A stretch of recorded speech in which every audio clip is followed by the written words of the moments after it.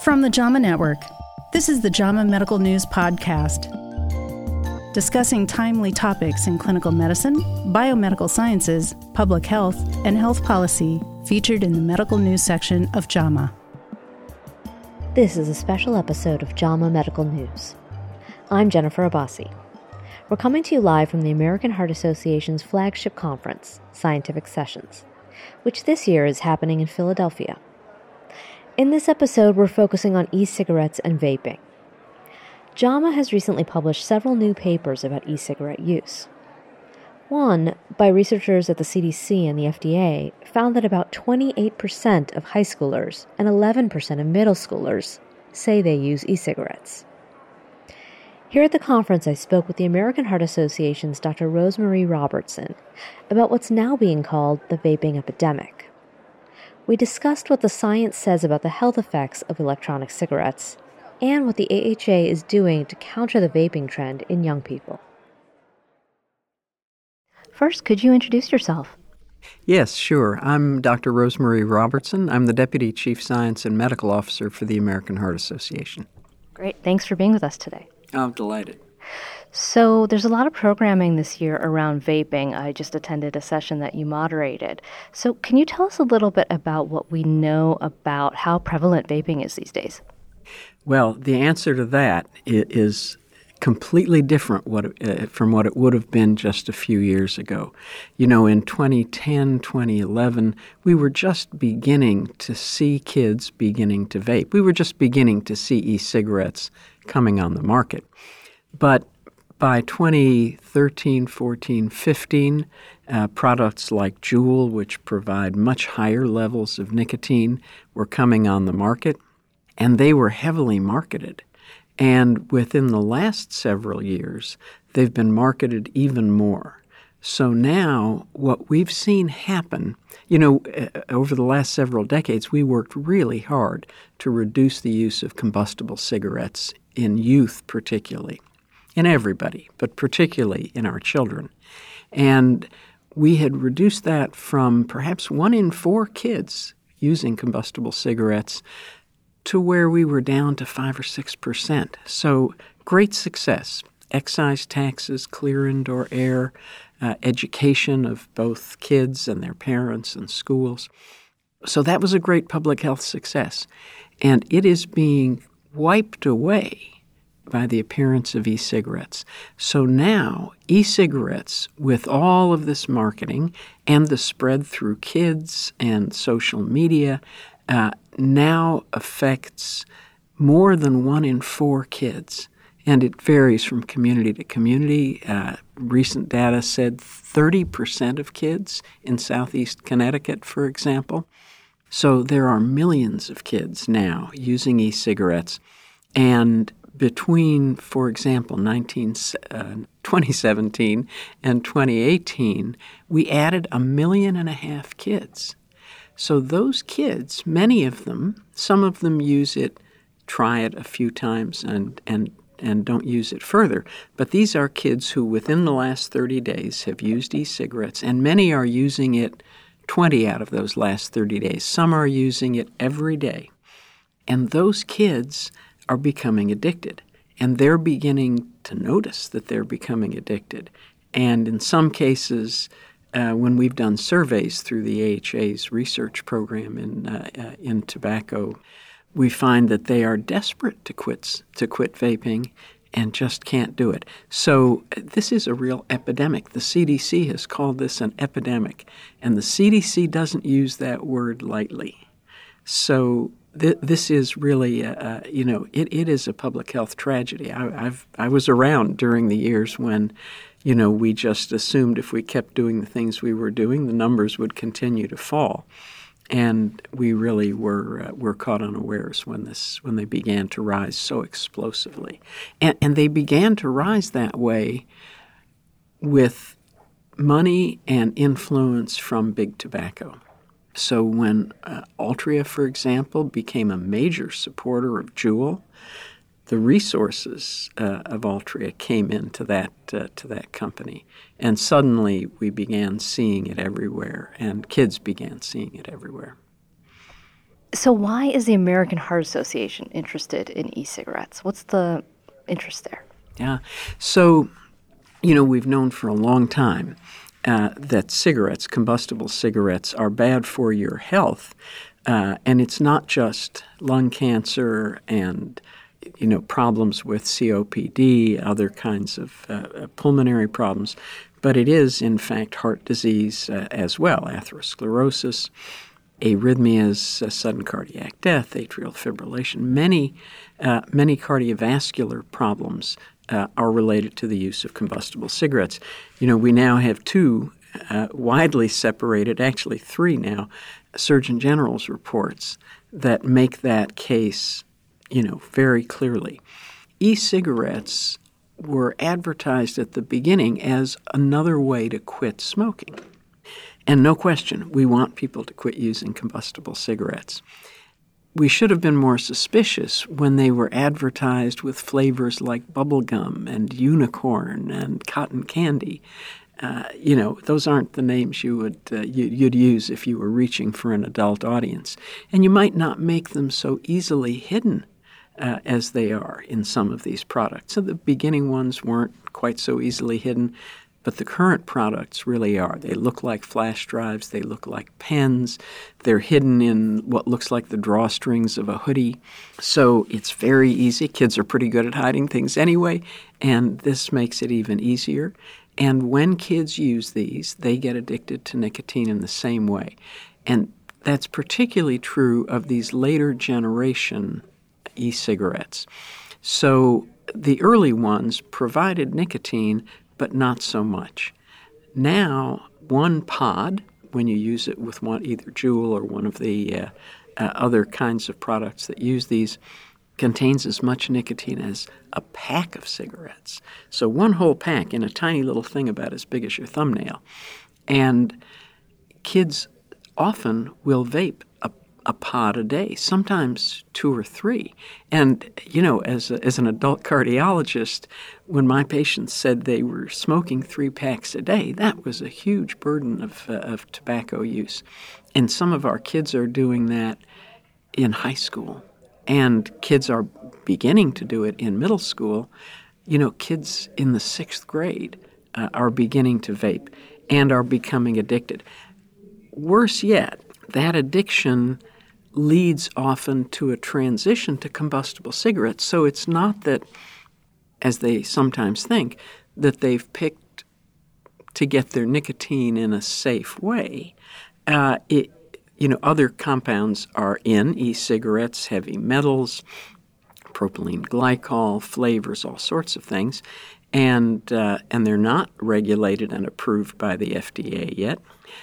There are dangerous compounds there that have, some of which have known toxic effects, others that just haven't been studied yet.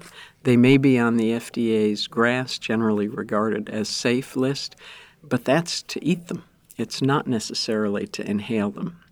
I think the medical folks who were listening will remember popcorn lung. The people who worked in the factories that made our microwave popcorn, which sometimes came with buttery flavor produced by a chemical called diacetyl. It was fine to eat that popcorn, but the people who worked in the factories and inhaled the diacetyl developed, some of them, bronchiolitis obliterans, popcorn lung, and some of them died.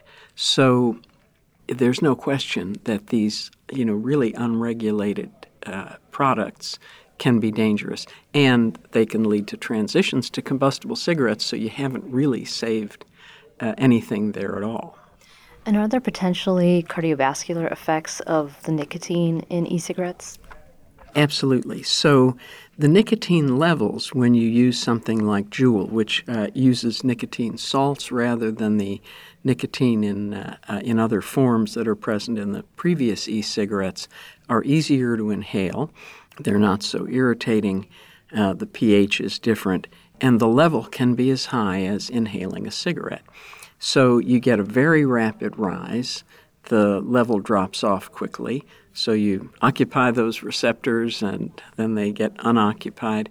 And you're really in a situation where you're set up to become addicted, certainly in terms of the levels of nicotine that you can take in. So we know that nicotine from cigarettes and from other forms has a number of toxic effects, that it affects blood pressure and heart rate and myocardial contractility. And we know from having studied some of the constituents of e-cigarettes, nicotine as well, but even some of the flavors. We've done some of these studies in isolated endothelial cells, in vitro myocardial cells as well. And so some flavors have effects on myocardial contractility or myocardial electrophysiology. Some have toxic effects on the endothelium, on endothelial cells. Platelets are affected. So there's a whole host of things, and it depends on the flavor and the concentration and all those things. And nicotine, of course, has its own effects. So we don't think that youth should be using these at all. We certainly don't think pregnant women should be using them, because we know that there are deleterious effects on the fetus. And we're concerned, in addition to those direct toxic effects, with what will happen to addicting a new generation of young people. Now, the AHA filed suit against the FDA somewhat recently and won. So can you tell us a little bit about what that was all about? Well, we did. So, we and many others worked very hard to be sure that the FDA had the authority to regulate tobacco products. That was a great public health win, we think. Along with that authority came the ability to not just regulate conventional cigarettes, but to also deem other products regulatable. And that could include things like e-cigarettes and cigars and cigarillos, etc. We thought it was taking too long for those products to come under the authority of the FDA. And so we pressed to make that happen faster. And fortunately, in the spring of 2020, that will happen. We're glad it will happen. And we think really, our public health colleagues at the FDA will be glad as well. What are some of the initiatives the American Heart Association is launching around e-cigarettes and vaping? Yeah. Well, having seen in the last couple of years, the last 2 years in particular, this explosive rise in teen vaping, and hearing about it from the many schools that we're in with educational campaigns, we decided we have to be all in to try to thwart this epidemic. Just no question. And we care about this problem with youth, and in terms of research, we're going to care to the tune of $20 million devoted to research into a number of important areas. We have a lot of animal research data about the effects of nicotine on the early developing brain, on the cardiovascular system. These kids are being exposed to very high levels of nicotine, and we don't actually have data about that. So we need more research in that area for sure. In addition, we need to know more about, since some of these kids are becoming addicted, we need to know more about how to help them stop vaping, stop using nicotine products. And the evidence-based methods for cessation in kids, there really isn't enough evidence to say. I mean, many things are being tried, but we think that studies need to be done in those areas as well, and that is really urgent. So this $20 million bolus of funds will be to support 2-year projects, 2 or 3 large projects with, from centers or group of institutions. The RFA will be out soon, and it'll include both those areas. It also needs to look at the fact that some kids who are already smoking are using e-cigarettes as a cessation device, and we need to know if that's at all a reasonable thing to do. And we think for anyone who has tried to do that, adults or kids, really you want to be off nicotine. You want to be off any product that addicts you. So we need the research to support those plans. And then we think we need to be able to support some policy research to know which policy initiatives will be most important.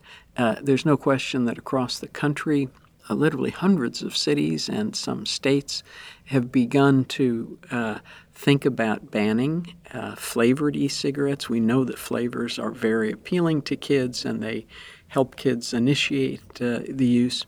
But we need to evaluate the impact of those policies as well. So that'll be part of this as well. Research is one part of it. That's an important part of what we'll be doing. But in addition, we will have programs in schools. We had a meeting with school superintendents here while we were here at Sessions with, many good ideas, many thoughts of, and letting us know about things that they're trying, some of which seem to be being successful, some of which maybe not. But getting that information is going to be very helpful. And then really kids want to fight back at this. So this is a generation of kids that takes problems like this and says, we're going to push back. If big vape, big tobacco now masquerading as big vape, is trying to addict us and make us customers for life by addicting us, we're not going to let that happen. And we're going to tell them to stop lying about their product. Representatives of some of these companies, Juul, for example, have gone to schools and said to kids, this is a perfectly, totally safe product. And that's just not true. So, where it falls in the safety spectrum is a complex question. But even if it's safer, it's not safe. And it certainly isn't safe to be addicted. Okay. Thank you so much for joining us today. I really appreciate you unpacking this all for us. Pleased to be here. Enjoy the rest of the conference. Thank you. Thanks for listening to this special episode of JAMA Medical News, live from the American Heart Association's Scientific Sessions in Philadelphia. I'm Jennifer Abbasi. For more podcasts, visit jamanetworkaudio.com.